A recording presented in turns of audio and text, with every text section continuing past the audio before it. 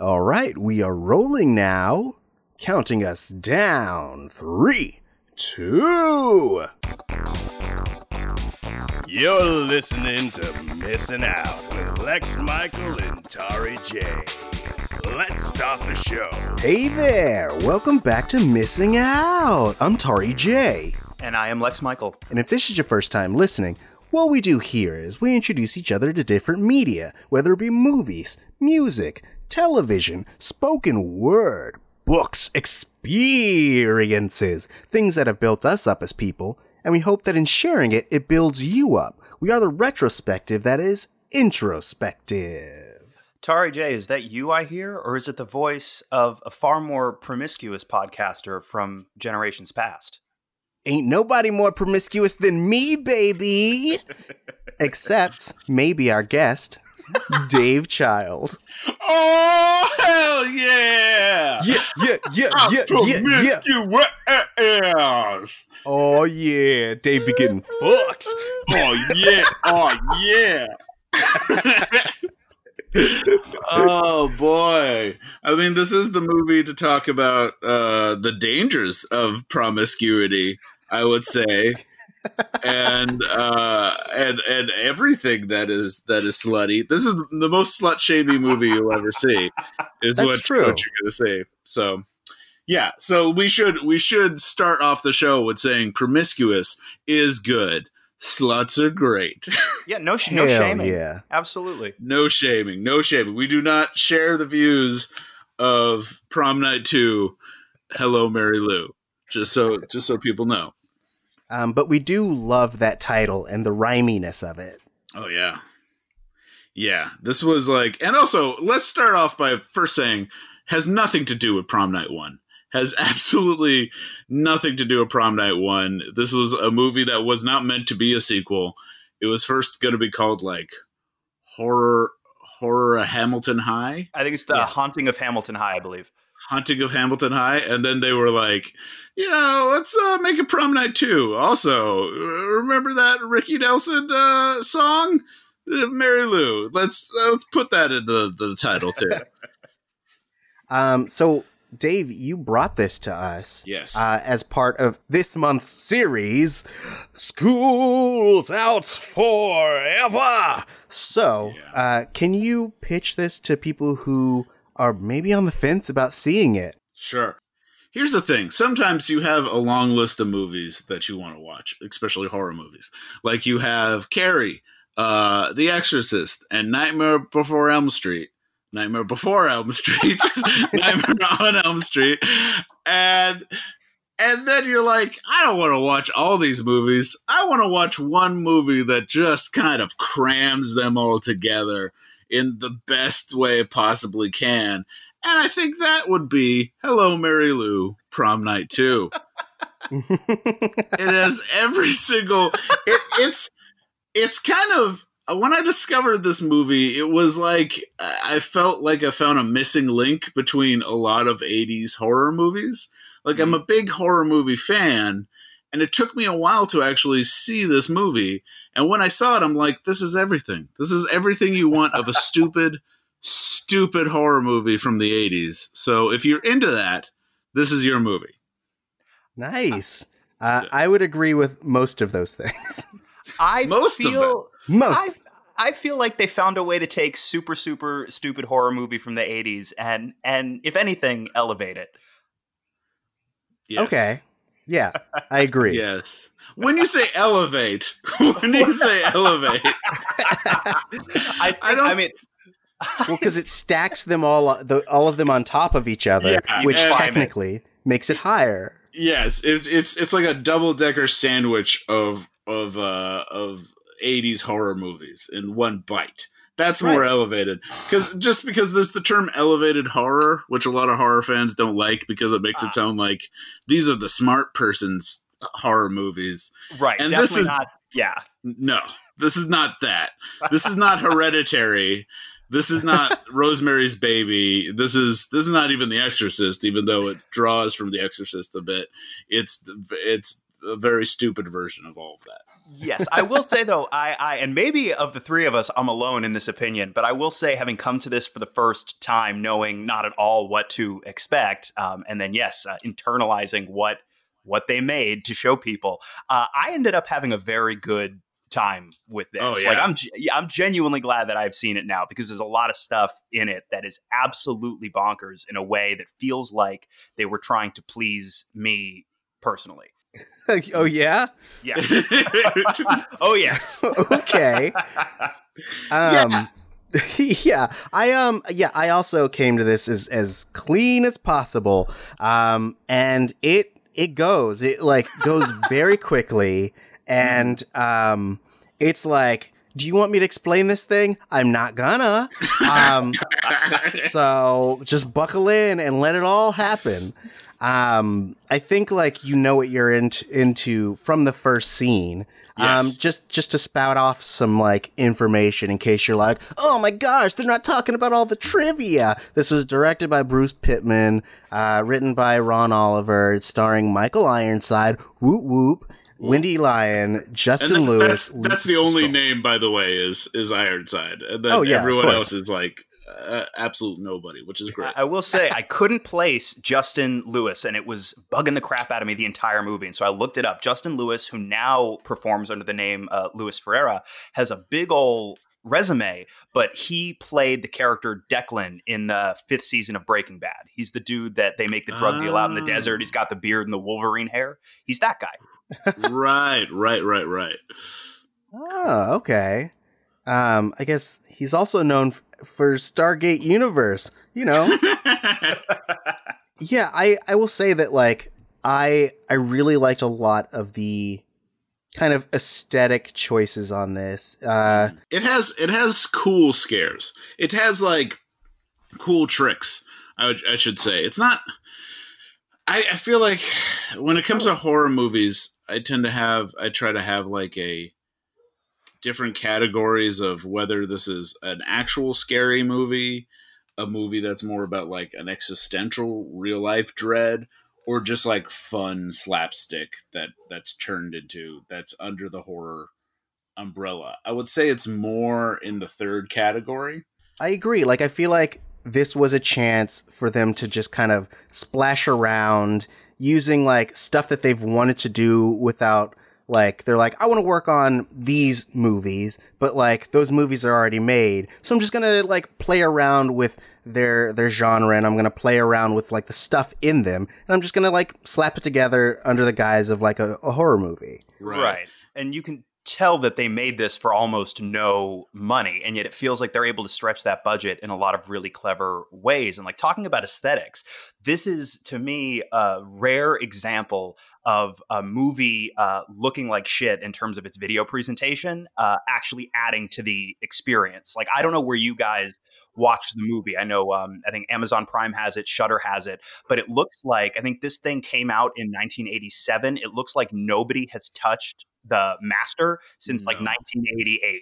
It looks like it was sourced from a VHS with like all the sort of picture noise and the occasional like interference. Like you'll occasionally get the weird sort of VHS lines going through the image. And honestly, like something about it just felt so absolutely correct for this movie. Like I hope one day somebody is incentivized to take the time to go in and like really clean this up so that you could have that version of it. But I actually think it would be a total shame if this like VHS looking version of it ever went away, because it so felt to me like for about an hour and 40 minutes, I was in middle school again, and I went to Blockbuster and I grabbed this off the shelf, and it looked like crap, but it pulled me in so completely. Like it hit that weird specific nostalgia button as well.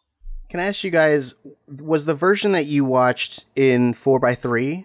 Yeah. Oh yeah. I even saw mine. Mine I saw on Shudder. The first time I saw it, I think it was actually on Amazon Prime. But like the one I just saw was on Shudder, and it was still 4:3, and it was the one hosted by Joe Bob.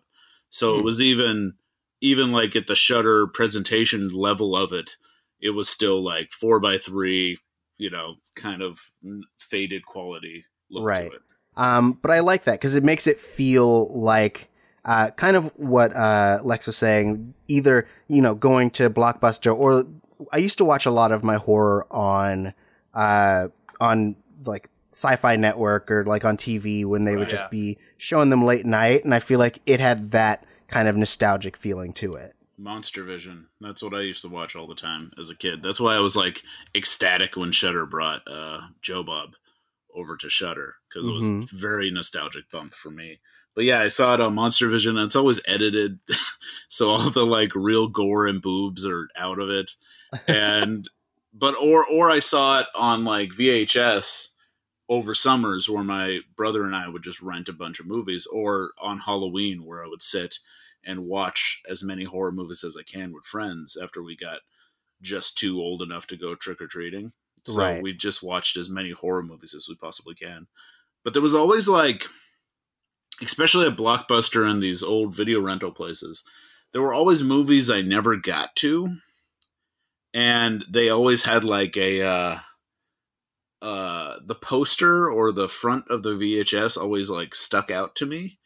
And Prom Night 2 is one of those where like I remember it on the shelves, but I never watched it. But I always remembered it because that is a very distinctive poster, which is Mary Lou kind of emerging out of a locker and looking all glamorous but creepy. And I always remembered that along with a few other movies. So when I watched this just a few years ago, it was even just me trying to catch up on all of those covers I never saw.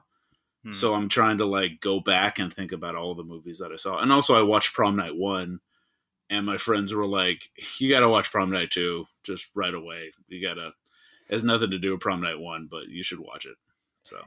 So it seems like that was a big thing in the 80s, because we, a long time ago, watched Halloween 3 Season of the Witch. Oh, yeah. Love Halloween 3. Which also, released in the 80s, has nothing to do with the franchise, but like it seems like they were like, yo, we need brand recognition, so we're just gonna append this to the series and people are gonna watch it. Like, why not? They're not gonna be confused at all.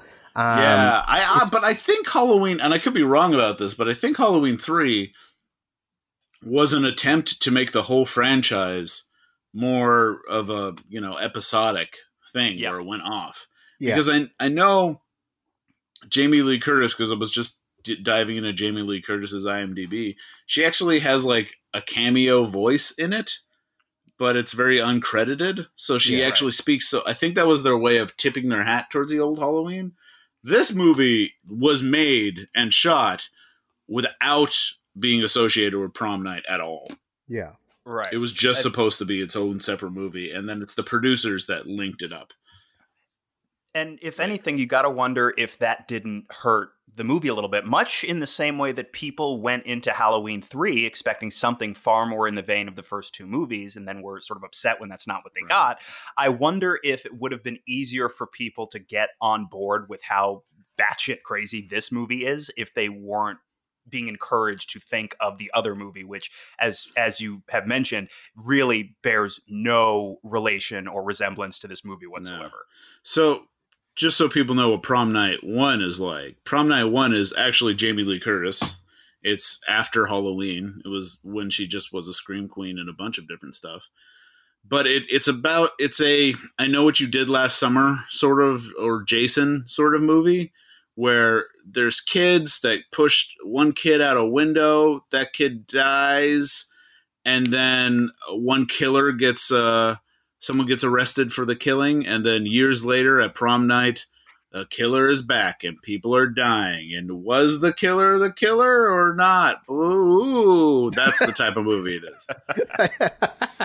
Actually quoting a detective character.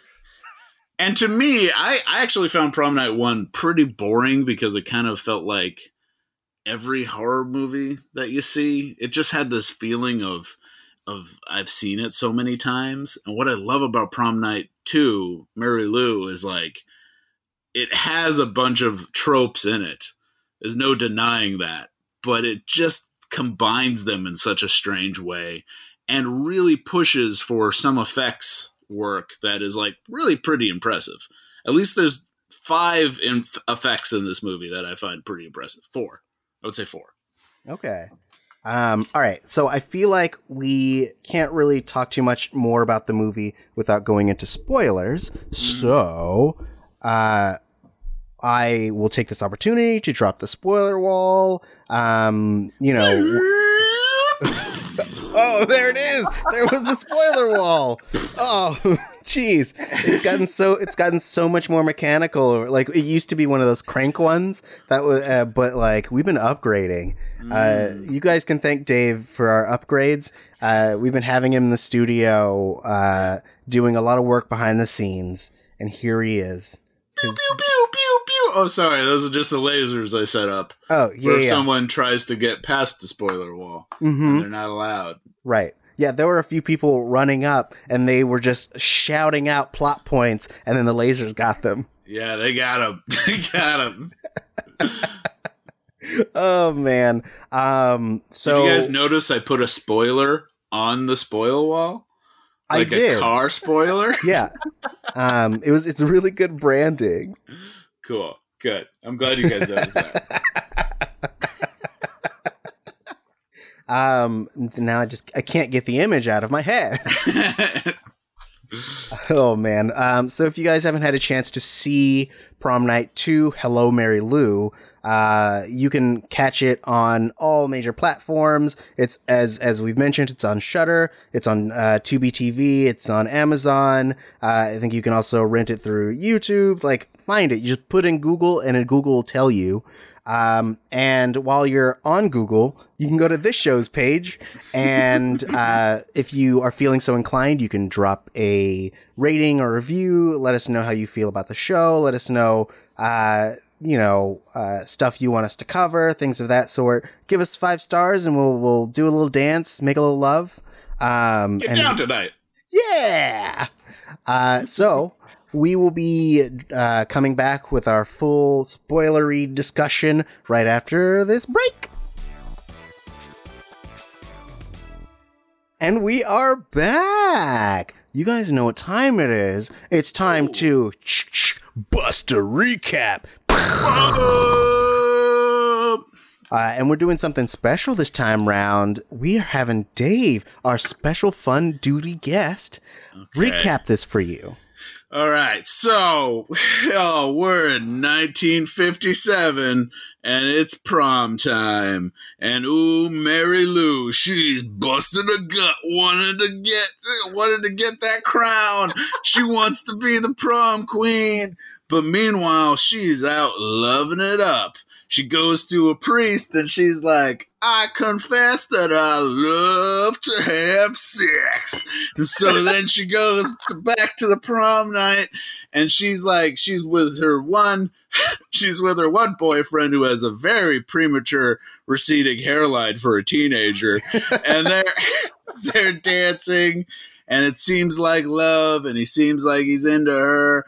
But meanwhile, she goes to the back, and she's snogging it up with this one bad boy, grabbing his crotch, doing all the things, and the boyfriend sees her, and they get angry, and then there's a breakup, and so the boyfriend's like, oh, I'm gonna have my revenge, goes to the bathroom, some punks, they got a stink bomb, they're gonna use the stink bomb tonight, and he's like, I got an idea, I'm gonna use the stink bomb. So when she's announced, the prom queen gets up on stage, he lights the stink bomb, throws it at her. She is somehow wearing the most flammable dress ever invented.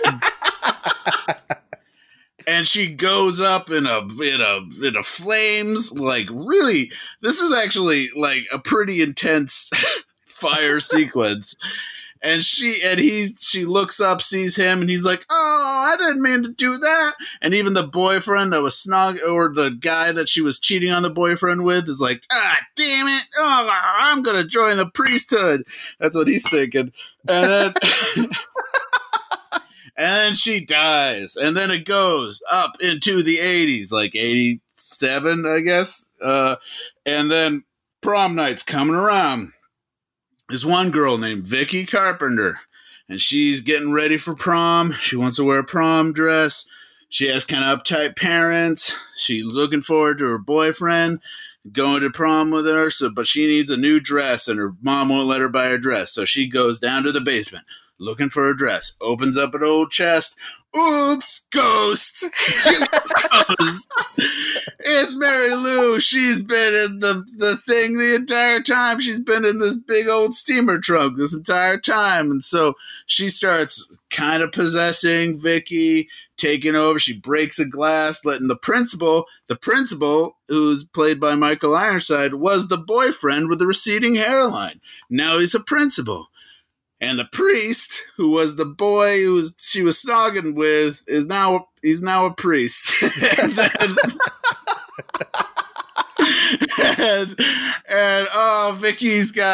Vicky's worried about what the prom night's gonna be, but she's starting to get all these spooky things happening to her, and she's got her friends. One of them is pregnant, and she ends up getting killed by Mary Lou because she tries to take out the gemstones from the crown, and then so she gets threatened to get her head cut off, and then Mary Lou's like, I'm gonna hang you instead, and then hangs her up.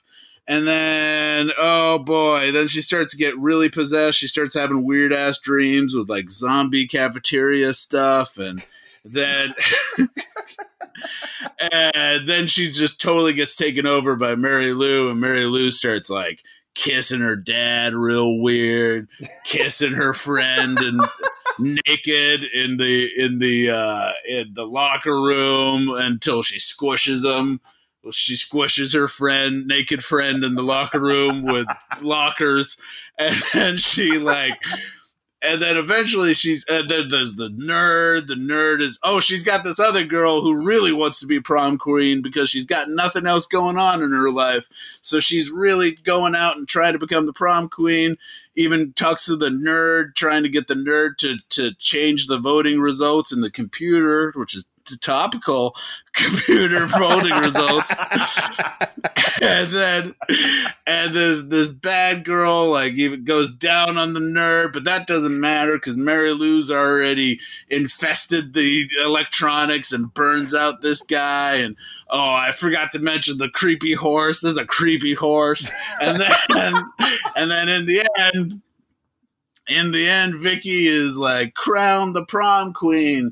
But then she's shot by the boyfriend who was a principal because he knows that now Mary Lou's in him. But Mary Lou comes all out of Vicky and then goes all Carrie on the prom, but not in like in a different way, but also in the same way as Carrie. And then there's a big chase scene, and then it seems like in the end they put the crown back on Mary Lou, and so it seems like that's all she really wanted. Or is it ?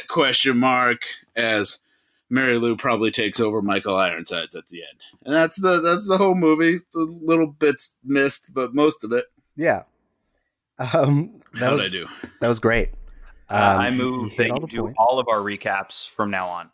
I was thinking the same thing. Yeah. Hey, when you're next time you're here to do maintenance on the spoiler wall, can you also, we're going to give you some lines to record just for you to do the recaps for us.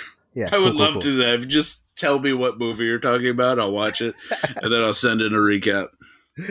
Oh boy. This movie goes from like 0 to 100 very quickly. Yeah. Actually, I feel like it goes from like 100 to like 20 and then back up to 100. Right. Cause like the first scene we get is her going into this, into the priest being like, "Hey, priest, I did a bunch of bad things and I love sex." And you're like, all right, I guess this is our main character. Sounds so by the way, during that scene, she writes, "For a good time, call Mary Lou," and then puts a phone number. In the trivia, I looked up for this. Apparently, that was the screenwriter's actual number. And what's the best part of this trivia bit is no one called. Absolutely no one called. You know, because it was not a hit when this movie came out. It took a little bit. It became a cult hit afterwards, but not a big cult hit. It's like it took some time to get noticed. Right. So in your recap, you had mentioned the nerdy character. And so I really like, it's a weird like subplot, but the romance between him and the Monica character. I was in my notes. He's Science Kid, but I think his name was actually Josh. Josh. Yeah. So like also played by Brock Simpson, who is the only one to appear in all 4 Prom Night movies. Really? Including the first one. He's like a kid in the first one. And then he's in the other ones. And that's because his dad is the producer of Prom Night. That's why. Yes. That makes sense. Peter R. Simpson is the producer. And he's like, put my kid in this. But I liked their little romance. Like, it was really cute. And I was like, I'm rooting for this kid. I mean, and then his date gets squished and he gets sad, and then he like extorts a blowy out of another person. So like, I know! It really like he kind of forgets about her so fast. I guess it's because she got squished, but it seemed like no one recognized the idea that like, hey, where'd Monica go? No one should just get her forgotten.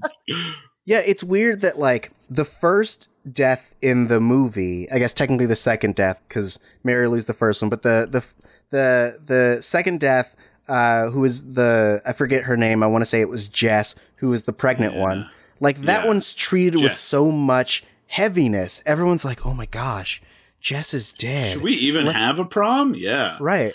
And then people start dying left and right, and they're like, who? I've never heard of that character. It's like, come on, guys. Yeah. I was also surprised when it comes to Jess. I was surprised first. She looked amazing. She had the best fashion sense. Yes. Out of everyone in the movie, Jess. But also, like, I was surprised that they were talking about teen pregnancy. Like, it feels like something that's still taboo to talk about, and then they kill her. And so they kill her and the unborn baby at the same time. And I'm like, what are they trying to say here? Just like, that's like taking the Jason rules like way too far. Like, you've had sex, clearly you've had sex, so you have to die. And it just, it really surprised me that they went that way. Yeah, this movie, I feel like, doesn't have like a specific like overarching message or even like a thing it's trying to say. I feel like it's mostly like, let's do a bunch of cool shit. And so but like, also don't do sex. Sex is bad, but also isn't it kind of cool? Isn't it also kind of cool though? Like there's definitely some overlap with a lot of other horror insofar as I know a couple of weeks ago when we talked about Scream 2, we were talking a little bit about how horror movies in general seem to have this almost puritanical sense of morality about them. And that's why, you know, if your characters are drinking, doing drugs, having sex, et cetera, they tend to get, you know, big finger quotes, punished for it, usually in the form of like something really sharp going through their torso. But in this case, it seems like they gesture in that direction, but there really is no coherent point of view as such. It seems like they use it when they feel they need to, but it's mostly all in service of creating this big like horror mixtape, which seems very much by design, right? Like we were talking before about how it really feels less like its own unique entity and more this hodgepodge of elements from different areas of the genre. And that is clearly intentional, right? Like almost every character is also named after somebody notable in the horror community. I was going to say that. Yeah. Just to go through the names, we have Mr. King. We have the main characters, Vicky Carpenter. We also have all the Carpenter names, and then also Matthew Dante, and then Kelly Henenlotter. Yeah, Henenlotter, who's from Henenlotter's from Basket Case fame, and you even have a John Waters nod with Monica Waters. So yeah, and there's a Mr. Craven. There's an Eddie Wood. Mr. Romero. There's a Mr. Romero, and there's also the guy who did Freaks back in the day. Browning, Todd Browning too. Todd Browning, yeah. So you have Jess Browning, who's the woman that was pregnant. Yeah. Yeah, so I agree. There is that sense of like mixtape in this, where I think mixtape's a good word for what this movie is. Like all the horror stuff kind of put together.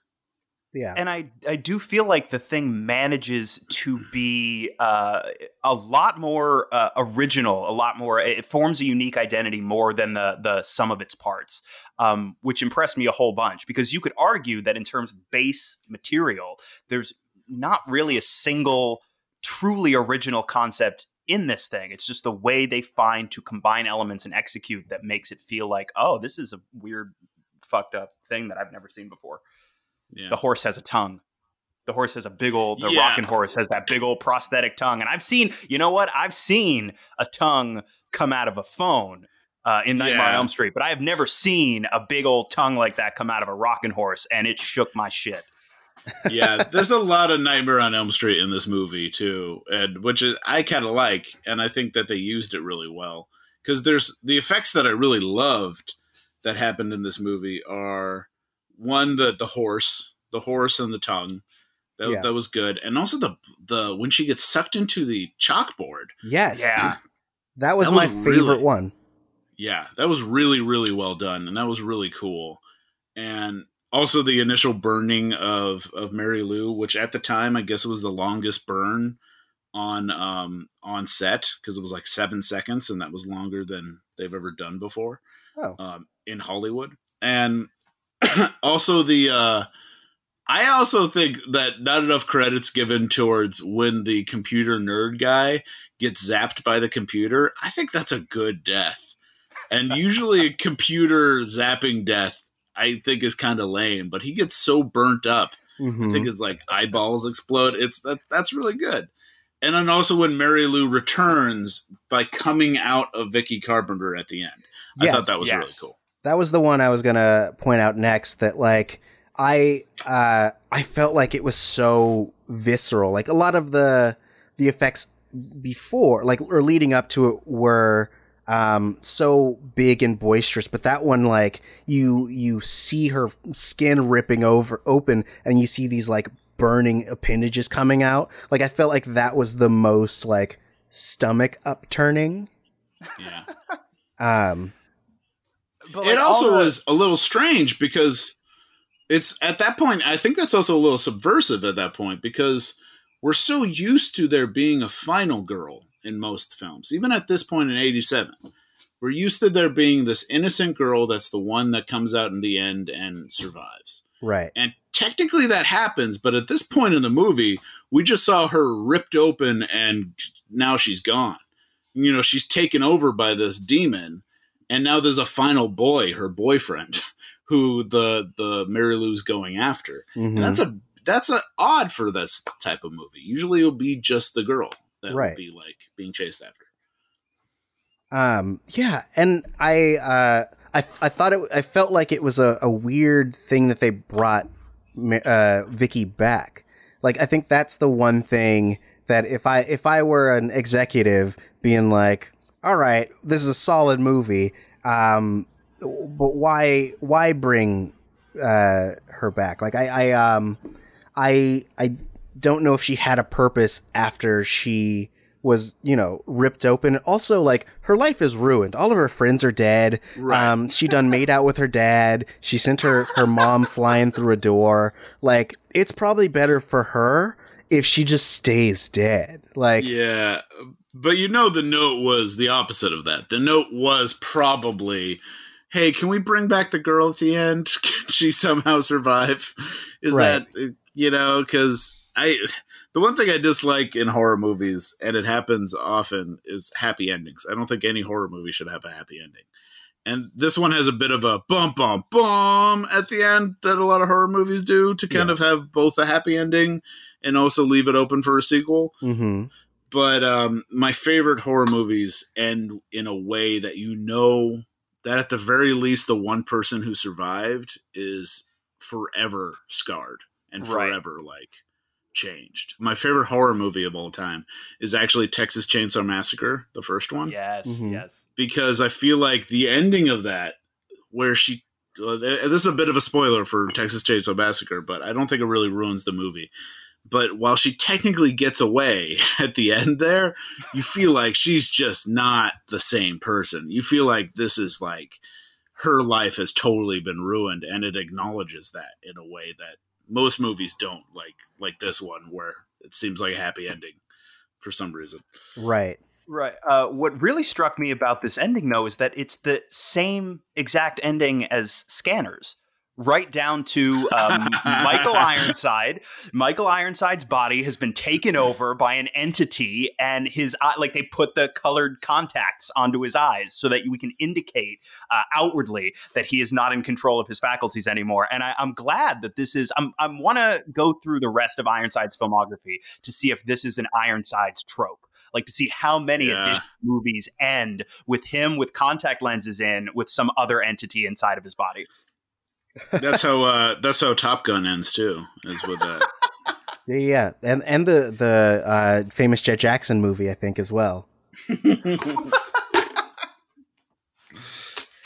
So I want to talk about the like supernatural elements of this movie, because like I feel like in a lot of horror movies, there's a tendency to lean towards being like, all right, guys, here's all the explanations for everything that is why the supernaturals are happened. Oh man, my uncle peed on this grave and the grave is now seeking vengeance.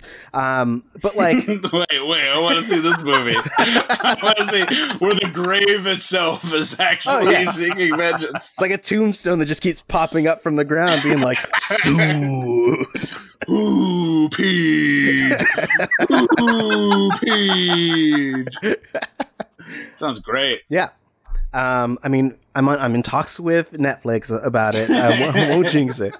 But like, I feel like this movie is just like, let the stuff happen. It's happening because, she's a ghost. And so like, there's this moment when Father Buddy Cooper is talking to the principal, and he basically says, he reads from a book. I don't know what book it was, but he's like, says here that the spirits, when they have unfinished business, will come back and haunt you for revenge. And I wanted Billy to be like, is that a Bible? Is that your exorcism guide? This is the priest manual. It's the priest manual. Right, totally.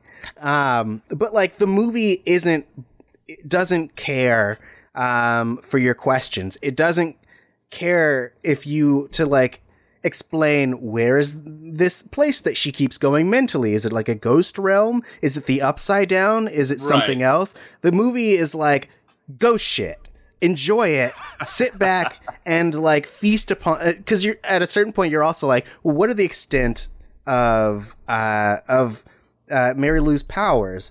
We know that she can possess. We know that she has telekinesis. Yeah. She also can apparently like, is a technomancer. Well, it's in my headcanon, she was just in life. She was so slutty that she just became a demon in the afterlife. She was just so slutty that Satan was like, "You're one of mine now. You're a demon now." And then she comes back with all these demon abilities. And what I like about the scene you just talked about is it gives us the only information we really need to know in order for it to kind of make sense at the end. Is the unfinished business. We need to know that she has unfinished business, and that's getting the crown on her head. Right. It never says we need to put the crown on their head, but when he does put the crown on the head at the end, we know that does kind of fix everything because it's the unfinished business. And it's never really explained more than that one scene, which is great. And also what happens in the same scene where and I think this is actually, I'm not saying this is like a script that screenwriters should take a lot of notes from, but one thing I like about that scene is he gives two bits of information during that scene, the priest. One is that Mary Lou has unfinished business, and two, I'm a priest, so nothing can happen to me. and then that obviously is proven wrong later when something does indeed happen to him. And I like that. I like that he says something that is wrong, and he's the priest. Right. And he should be right. And I like that. I'd like to think that it was a true statement until he drank the alcohol. Like, whatever deity was protecting was like, oh, you getting slizzard? All right, well, I guess it's time for you to die, bitch. Yeah. That's the rule. That's the rule. He was under... Well, but the other thing is that she says that there is no heaven, there is no hell. It's just like... I think she says like a limbo or a purgatory. And there's no fucking wings. I get no fucking wings. Yeah. So she really loves to eat some wings. that's true. The unfinished business in the sequel that I don't think there was a sequel, but I hear it's really bad. It must be just getting buffalo wings. Right. Just that's what her unfinished business. Yeah. She drives over and gets them lemon pepper wings, baby. Yeah. Yeah. As Michael Ironsides. I'd like to think that like Michael Ironside's character wasn't actually Mary Lou, and it was him being like, "Oh man, I'm a demon too now," because like the ring was originally his, I believe. That's true. Well, it's the ring that he gave her, right? So, and the license plate of the car says Mary Lou 2. So I'd like to think that he was like, "All right, well, I have unfinished business too now, and that's scaring kids. I couldn't do it as a principal. Now I'm doing it." So, like, yeah. Let's get some wings. I just want at the end of the credits, it's just all of them eating wings, like at the end of Avengers. Yeah. Oh, boy. Oh, yeah, I guess I wanted to recommend this film. One, because you were asking for like school-related films, and I know that this is maybe the third best like horror school-related movie. Mm-hmm. But behind I would say Carrie and maybe Nightmare Before Elm Street, if you consider that a school-related movie, which I think it's fair to say you can, since his like. I think the boiler room is in the basement of the school anyways. And so this would be like the third of that. And then right under this would be The Faculty in the 90s, which was also really good. Loved The Faculty. Yes. And I feel like, so The Faculty also has a nude blonde locker room scene. Uh-huh. And I really I really feel like that was in reference to this movie. Like it's all I could think of the whole time that we had Vicky Mary Lou walking around. I was like, this is just like The Faculty, which is I don't think I've made you watch, Lex, but I watched it like a year ago. I've totally seen The Faculty. As you should. It's great. It has Usher in it. Yeah, and Jon Stewart. Yes. Before he's Jon Stewart. One of the things that I love about The Faculty. So I'm friends with Piper Laurie, who's the mom in Carrie, and she's also in The Faculty. Mm-hmm. And one of the things that I love that she once said when asked about The Faculty is she was like, someone once asked her, what was it like to be in a movie with Jon Stewart? And her response was, he was in that movie? He was in because she just didn't connect the person that Jon Stewart became to who Jon Stewart was back then. It just didn't seem like the same person, which is I absolutely love. But yeah, The Faculty is a great watch, and it's really good. But it's like, so I was trying to think of all of the kind of like all the high school horror genre movies that there are. And this was one that I feel like is not talked about enough and is a nice little hidden gem. So that's why I brought it up. I agree. And I appreciate that. Because, like, that's the spirit of the show, is to, like, get people talking about shit that nobody is really talking about, my dudes. This is how I talk now. Hey! Oh, man. I don't know what region you're from. It's great. I'm from all regions. It's like, oh boy, Minnesota? Hey! I think the one of the last things I really want to talk about is the Vicky's mom character. Yeah. And how she's definitely supposed to be the same energy as Carrie's mom. Like she's this like Margaret White. Yeah. Yeah, like a provincial maternal figure who is trying to keep her daughter innocent and pure by force. And I like that she finally gets her comeuppance. I realize I say this a lot on this show, but I'm a big fan of comeuppance. And I don't think that she will recover from that night. You want to talk about characters whose whole world has changed. I think that the mom character is that character in this movie, and that she's like, oh boy, I really got to figure out what to do with my husband who was fervently making out with our daughter. Right. Yeah. And he did not seem, after it was done, he was like, oh, well, I guess that happened. Yeah. He's like, this done awoken something in me. He really should have pushed her away with more vigor than he had. Yeah, so and then she's like, I guess my daughter has super magical powers powered by sluttery. Which is very true in a way. If this is a dumb question, but if you could get superpowers from being promiscuous, like what do you want your superpowers to be? Like I assume like under the Mary Lou precedent, you get about 3 different powers. So do I get the ability she's got to smush people inside things? If you'd like. I mean, that's very specific. I like her thing is telekinetics, but like if you want it specifically, can I have like stuff smushing powers? Like if I put you into an enclosed space, I can smush you. Can I do that? Sure. I think it's kind of a telekinetic power, Yeah. No, I'm really just focused on the smushing part. Like really just smushing people. And do you know why they call it the Renner? What? No. Do you know why they call it the Renner? What they call what the Renner? Yeah. Jeremy?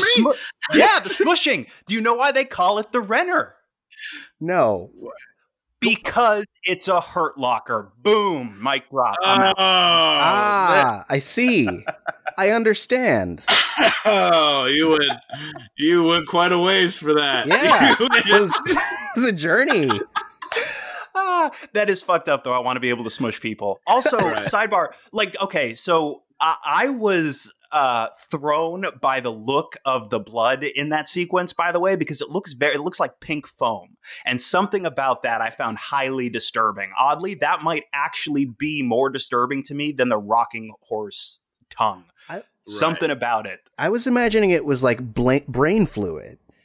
As opposed to, yeah. Well, it's because it's all the fluids wrapped together. Right, it's not right. just blood. You get some pus, you get some other stuff. Yeah, some bile in there, some lady semen, like all of it just like smushed together. Lady semen. It's more disturbing. It's worse now. You took a bad thing and made it worse. Lady semen. What? I'm just talking biology, guys. I think that's Lady Antebellum's new name, right? Yeah, it is. They really reflected hard and were like, you know what? I think this feels right. This is right now. Yeah. This is right. You're really planting a seed inside of those we touch. Oh. What? Great. What are you guys talking? I would say if we're talking about getting powers from being promiscuous, it also makes me think of Frankenhooker, where have you guys seen Frankenhooker? No. Is that one that you've seen yet? That's well worth a watch. It's really good. It's by the same guy that did Basket Case, but she gets when someone's the Frankenstein doctor character loses the head is lost of his girlfriend. So he gets as many hookers, prostitutes, sex workers as he possibly can to make a new body for her. And when she comes out, she has the powers of prostitutes when she comes out, except that she constantly electrifies her victims whenever she like kisses them and gets near them. Oh. So that would be kind of cool. But I would like to be able to turn it off, obviously. But right, of course, to be able to switch off and on Frankenhooker abilities might be nice. Yeah. You really you don't want it to be a victim of your own powers. You don't want rogue syndrome.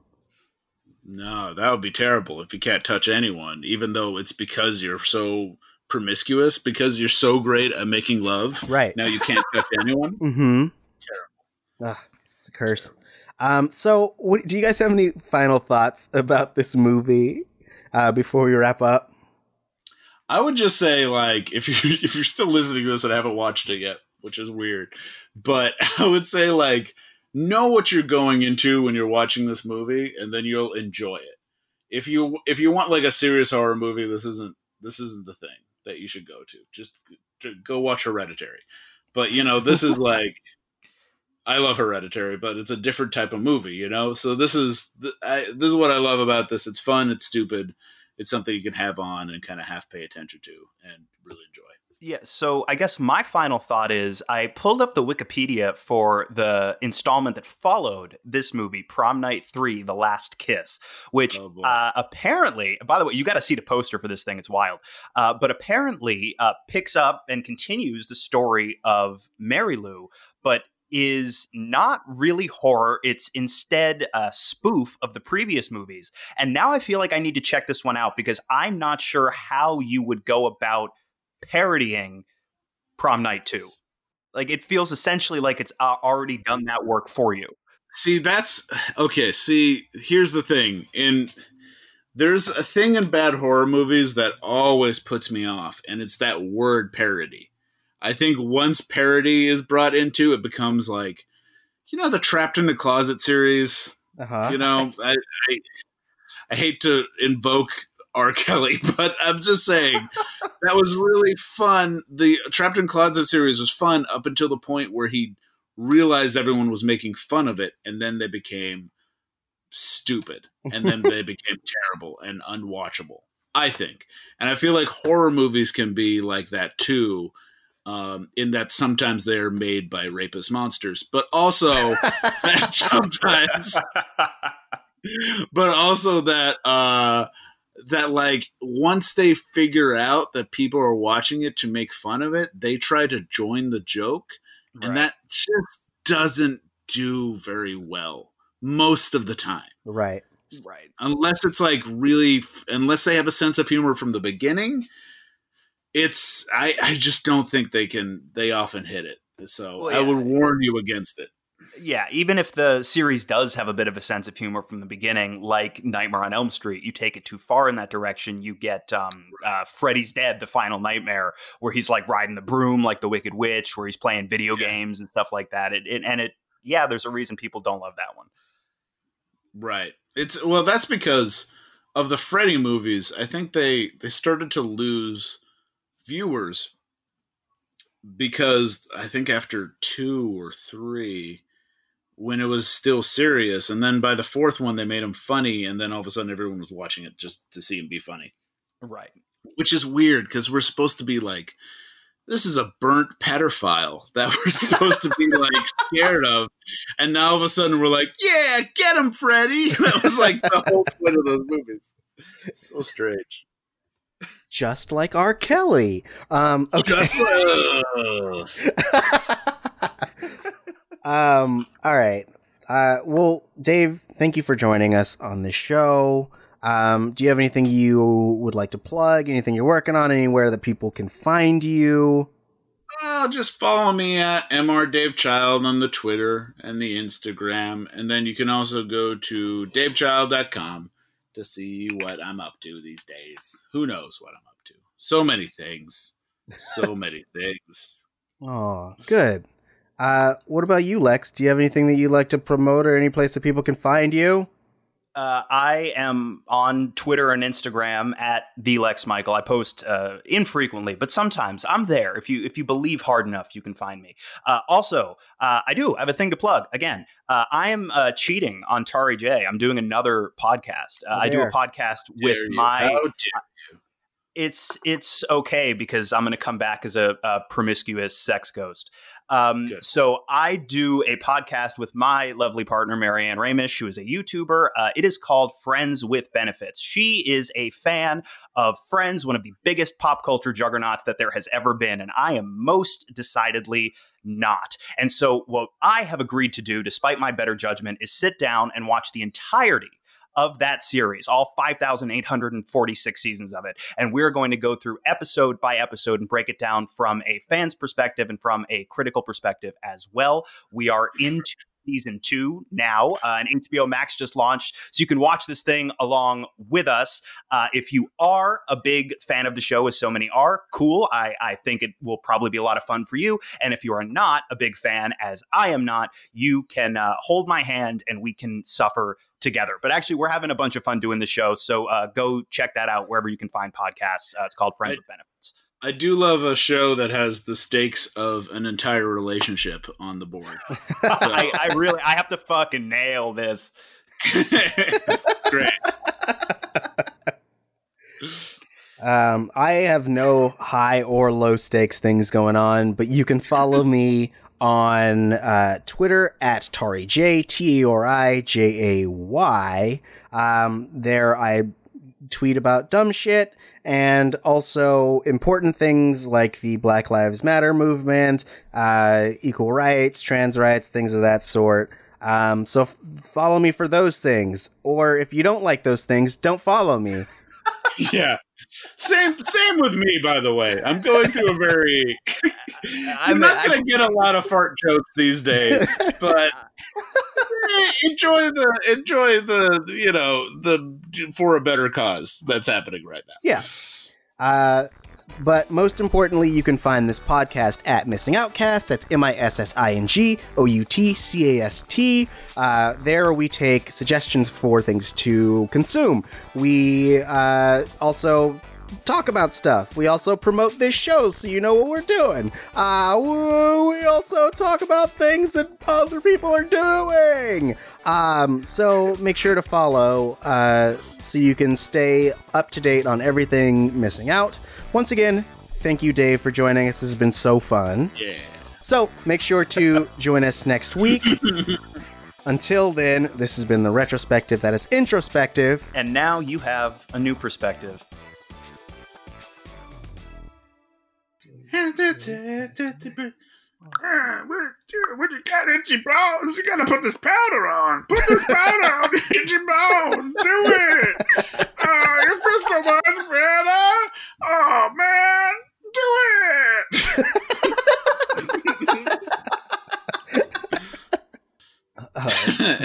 It's good ad you got there. Oh, yeah.